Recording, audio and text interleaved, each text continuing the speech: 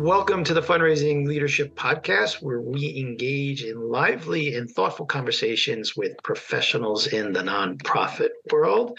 My name is David Langiuli, and I'm here with my colleague and partner, Margaret Katz-Kahn from Boulder, Colorado. Welcome, Margaret. Thanks, David.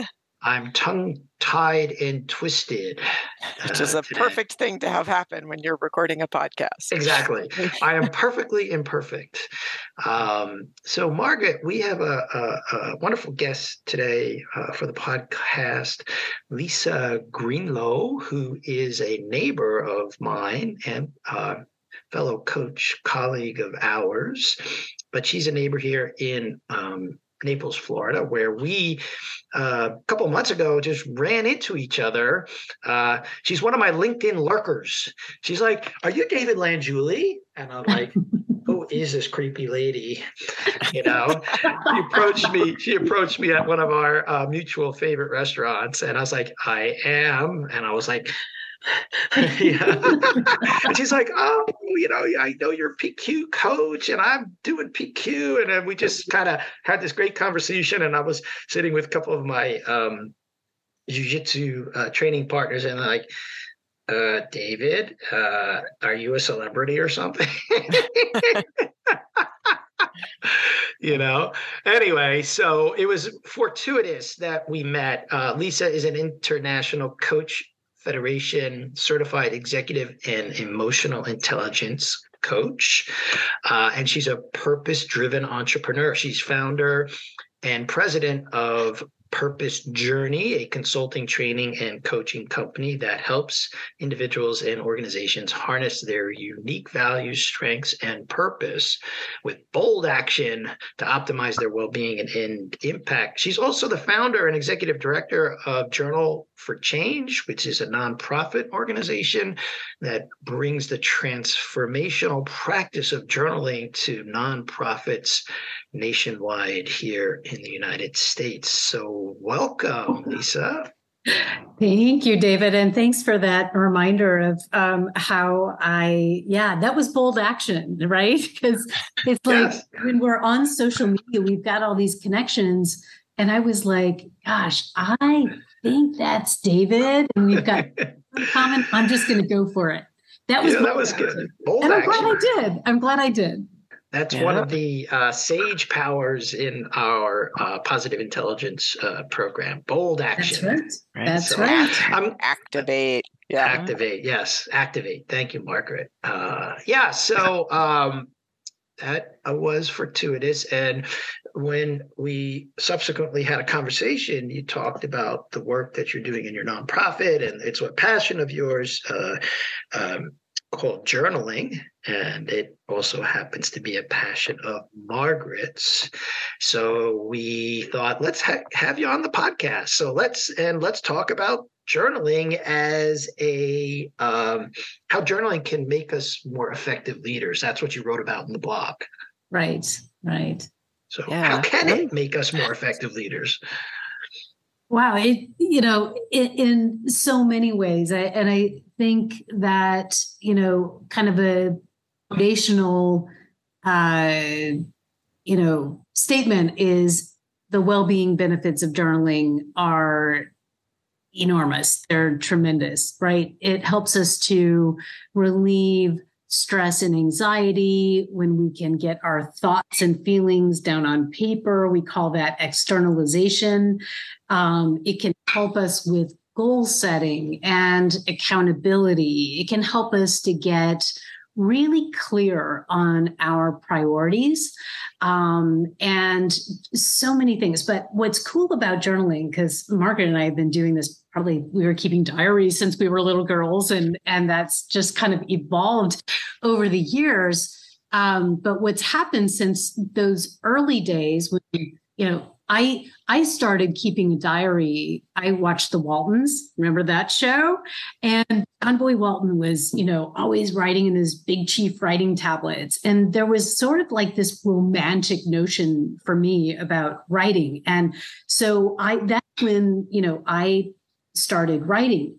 And it was really, keeping a diary and sketching and creating stories and things like that.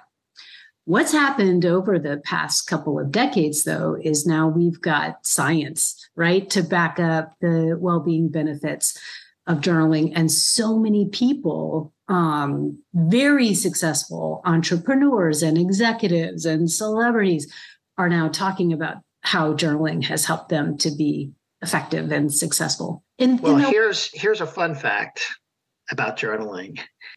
Probably one of the most famous and well-regarded Roman emperors, Marcus Aurelius, journaled, and his writings, which were never meant for publication, were subsequently discovered and published in what is called the Meditations, which is a treatise on Stoic philosophy. So, yeah, it's been around for a few thousand years. Right. It sure has. Yep, that's right. That's right. If I used a Marcus Aurelius quote for the back of my journal called "Ruminate to Illuminate."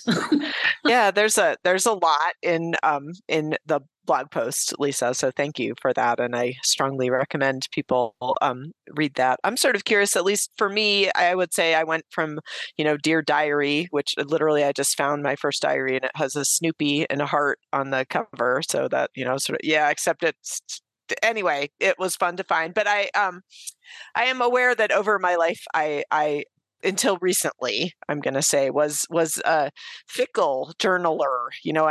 I might get a journal for a trip that I was going on, or I would pick it up if I was wildly upset, because I had some instinct that I could sort myself out. But it wasn't until I began my coaching journey that one of my coaches gave me the assignment of daily journaling, and that's been a very different game.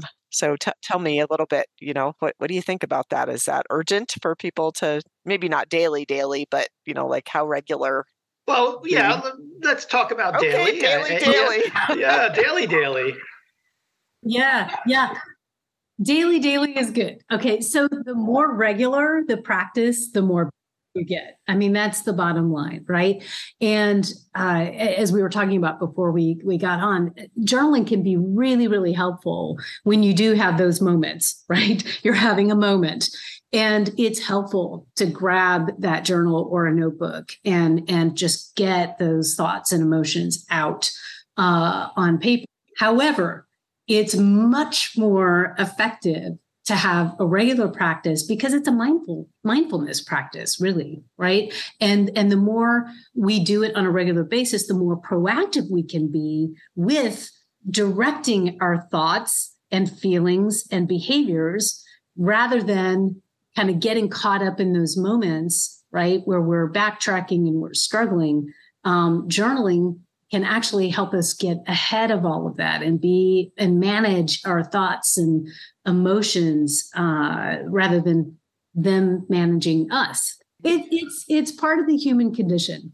I think that is probably the most important reason to use journaling as a regular practice, because our thoughts and emotions pretty much dictate the quality of our life. And if journaling is a tool, and meditation and mindfulness practice, a lot of other things too. But journaling, I have found to be one of the easiest, because we're not relying really, we're doing something tangible with our thoughts and emotions. And it's an incredibly helpful practice.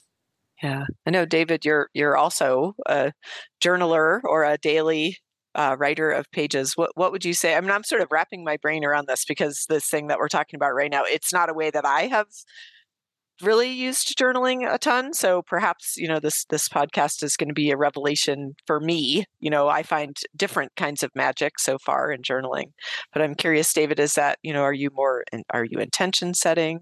What's your way that you use it? Yeah.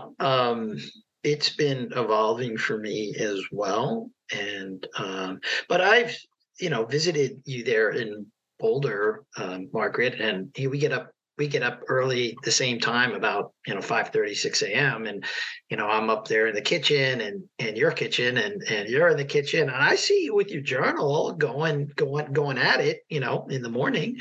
And that's similar to my practice is I have a daily practice of morning pages, which was described by Julia Cameron in her book, The Artist's Way. She recommends 3 pages longhand. So just to pick up on what you said, Lisa, like something tangible. So yes, this is not actually typing it on a computer. There's something magical about the pen and paper, or maybe in the case of Marcus Aurelius, it was a quill and paper or quill and parchment. And there's something about the analog act of writing that I find helpful for my emotional well-being. Now, there have been some other tangible, and yes, I set a weekly I used to set a daily intention. I would write that down in my journal, and maybe we'll talk a little bit about that later with Lisa about intention setting. I've moved to a weekly intention practice, and yes, I write it down.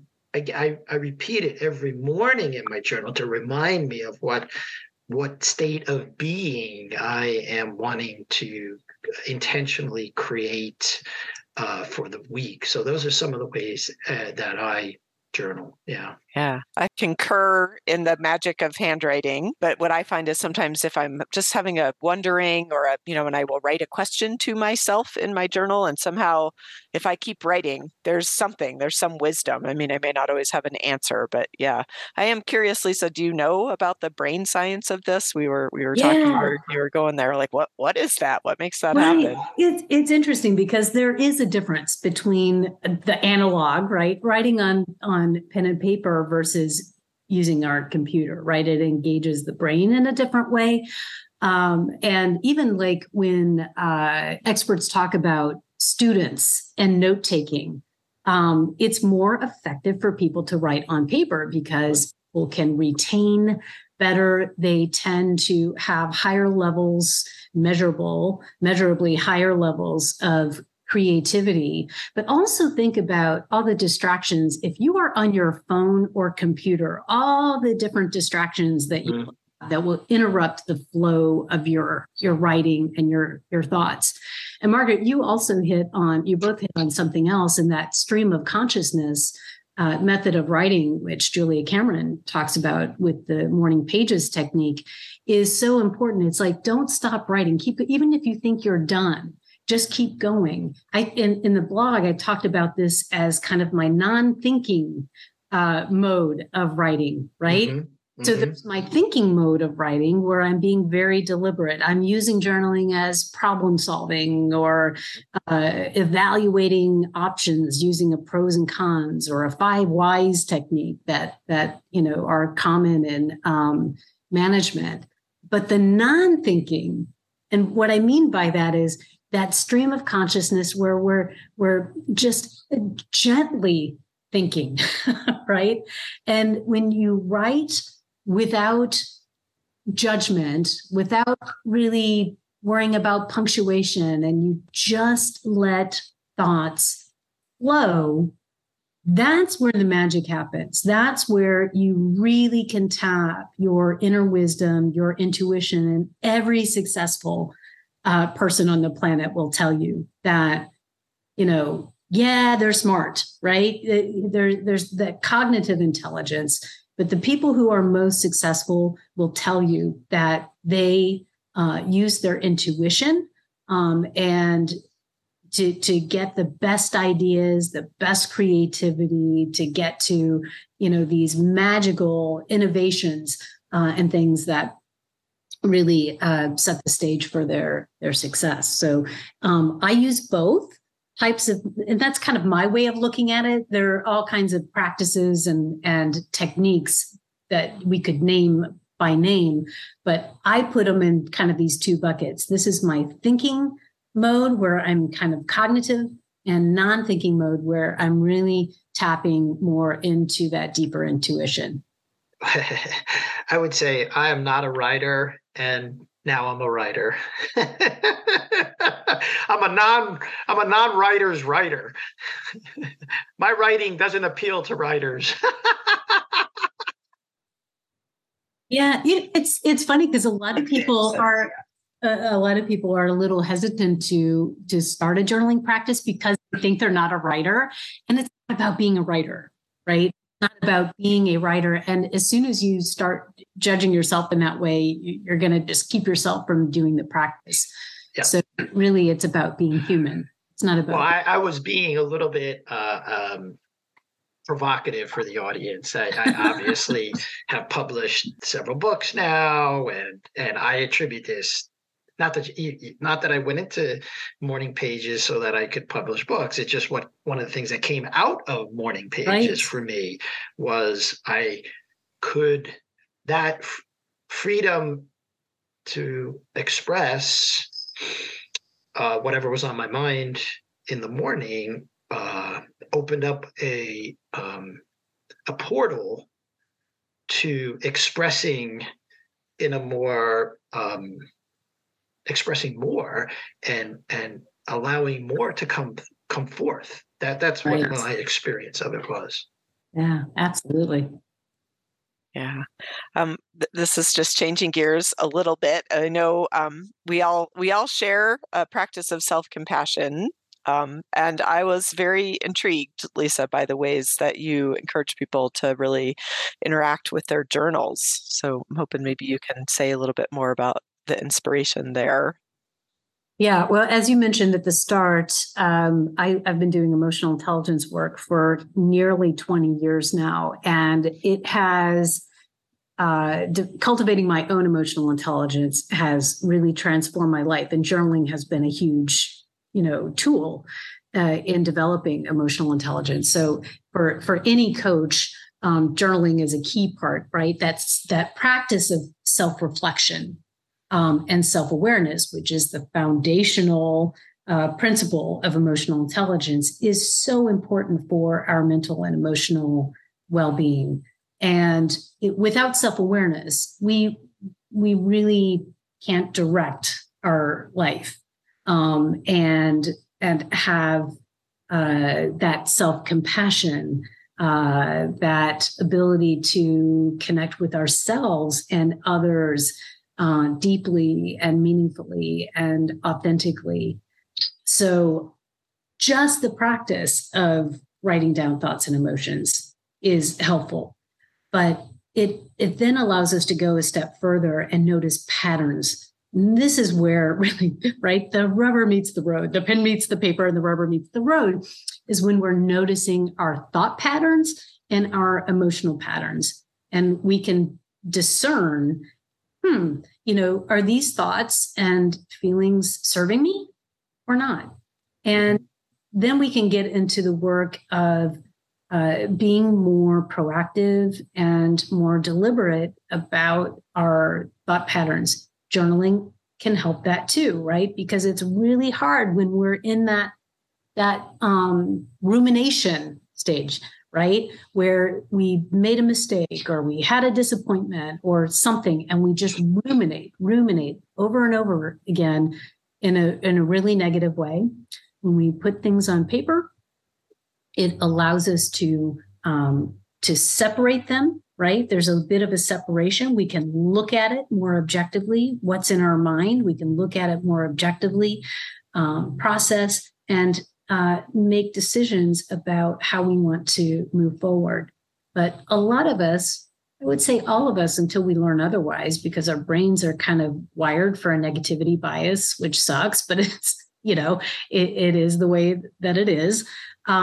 It really allows us to be more deliberate about our thoughts.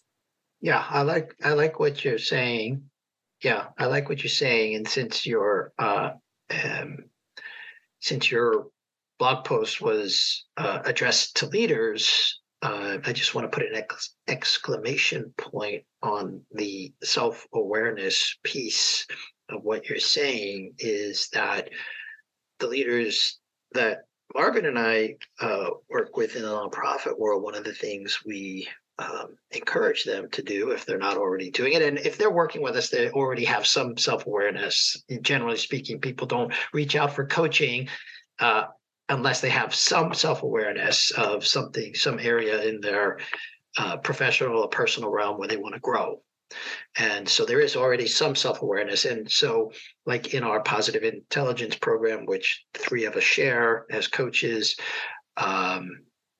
we talk about the first step is noticing or becoming aware. And the best leaders that I know are ones who, as we say, start with me, that is to say, self-awareness, and then shift to we. That is a brilliant observation, David. And I think this is where we move from the self-awareness to the social awareness aspect of emotional intelligence, right? As we give ourselves more compassion and more empathy, and we really understand, gosh, why do I feel this way? Why do I think this way? Why do I behave this way? And we do that with compassion and with empathy. We're able to extend compassion and empathy more easily to others. And man, that's when relationships can really transform. I mean, I can tell you from my experience, I was put into management positions at a really, really young age and didn't always have super great role models. And I had a relentless inner critic. And people who are very self-critical, and have really deep perfectionist tendencies tend to put that onto others as well. And that's the thing I probably regret most in my life is early in my career, how my thoughts and feelings impacted other people. That's another key area of self-awareness, right? That we can flesh out more through that self-reflection and journaling process. What is my impact on other people? What do I want it to be? And where is the gap? Yeah.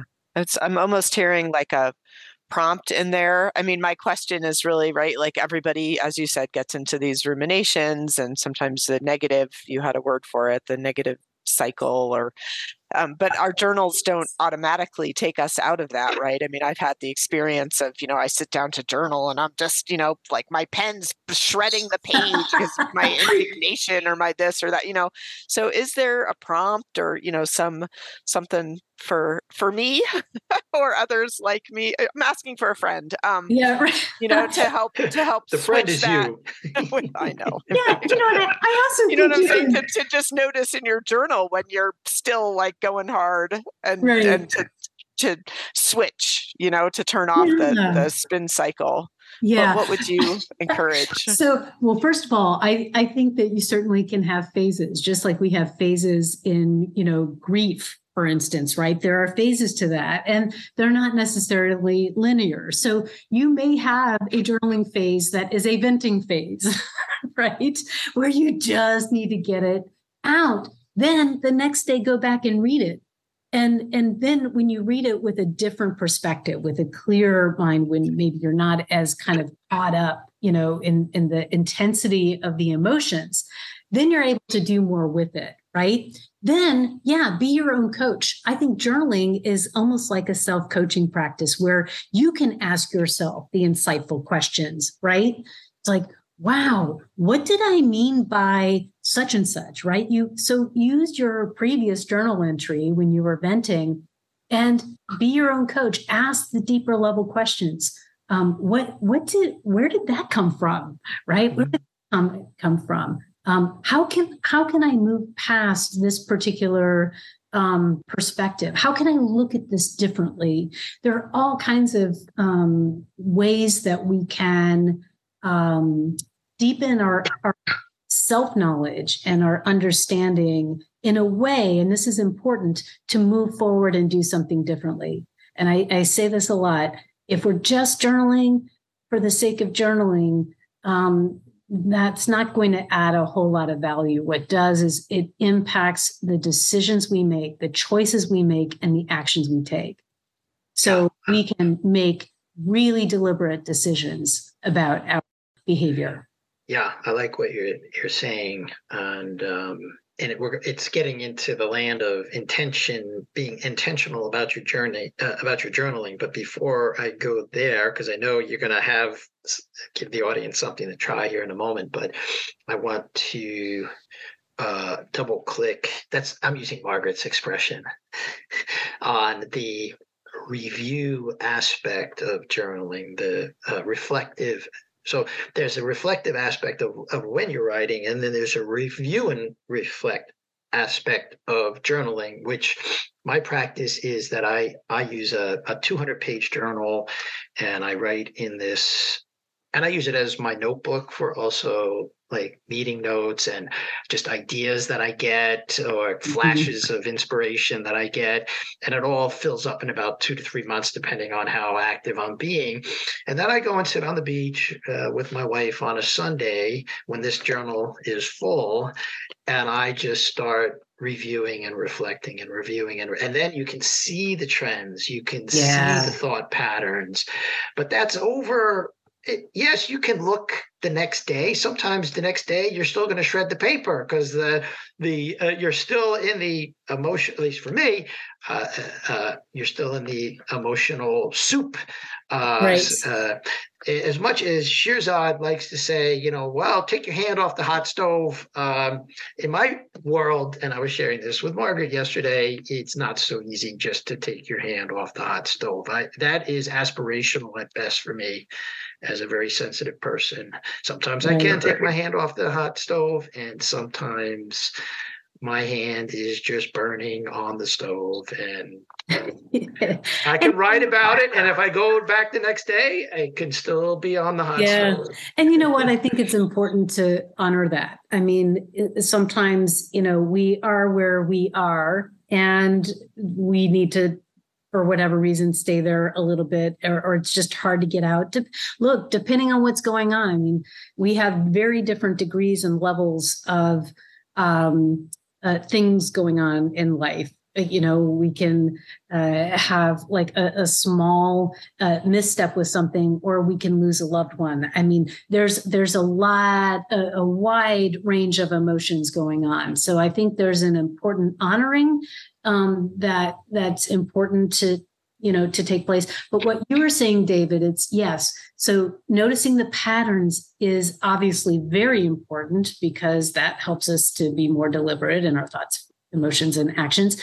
But it's also important to notice the progress, right? When you go back and look at a journal from a year ago, 5 years ago, it's very encouraging, because you can see your growth. And if journaling is for, one important thing for leaders, it's growth, right? And as I say in the blog, it's important to model that commitment to growth and development, vulnerability, right? Journaling allows us to experiment more with our own vulnerability. That gets us practiced up, so that we're in the workplace and we're working with colleagues and teams where we're able to express ourselves emotionally more effectively and connect more deeply. When we connect with ourselves more deeply and authentically, we're able to connect with others more deeply and authentically. And that's when teams really, really can transform and get better results and have more functional collaboration, all the things that we want in our organizations, so that we can really deliver on the mission. Yeah. So that's you've queued yourself up perfectly for the next question, which is, what can people try? We always like to leave our listeners with a challenge or an invitation to try something. What would yours be, Lisa? I think trying a daily practice either at the start of the day or the end of the day. And we talked about, morning intentions. I'll end with that. An end of the day practice, it could be really helpful, because whatever we do just before bedtime is going to set the tone for how restful our sleep is. And if we're ruminating or we're worrying about something from the next day, even just getting it out of our head and on paper will help. or like a gratitude. Gratitude is a very popular form of journaling. Just what am I grateful for today? What went right today? That sort of thing. Morning intention setting is really, really helpful because it really, again, sets the tone for the entire day. And this isn't about setting a to-do list. This isn't about my intention for what I'm going to get done today. And David alluded to this. He said, what is the state of emotion that I want to be in today, right? So maybe it's inner peace. Especially if I had a really chaotic day today, yesterday, I want to set an intention for having a peaceful day where I'm really in the flow of things today. And beyond that, we can really look ahead to what do I have on my plate today? If I have a new business meeting, right, and I'm presenting a proposal to a potential new client, maybe I want to really engage confidence and sincerity. What are the things that I want to bring out in me today to make a difference? That's another great journal prompt for a morning intention.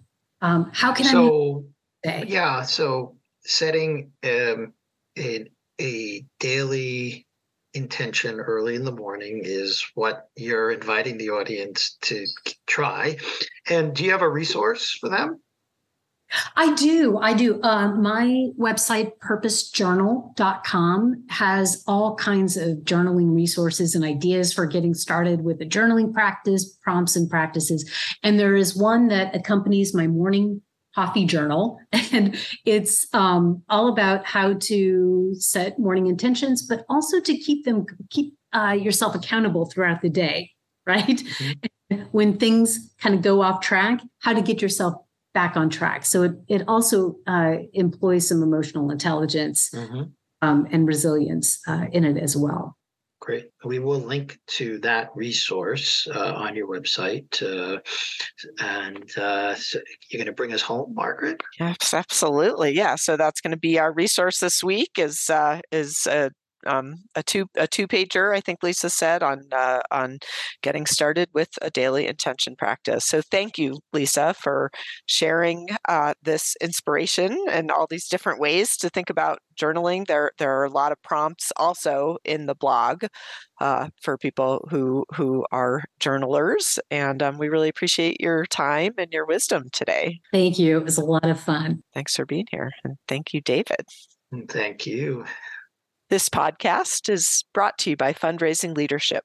We provide unique coaching and training programs to grow nonprofit leaders. Please subscribe if you haven't already. You can find us wherever you listen to podcasts. If you are enjoying the show, you can help us continue to bring thoughtful content with a one-time contribution. This supports our production costs and keeps the show ad-free. If you contribute today using the link in the show notes, you will receive one or more of our highly acclaimed online courses. Now, go put it into practice.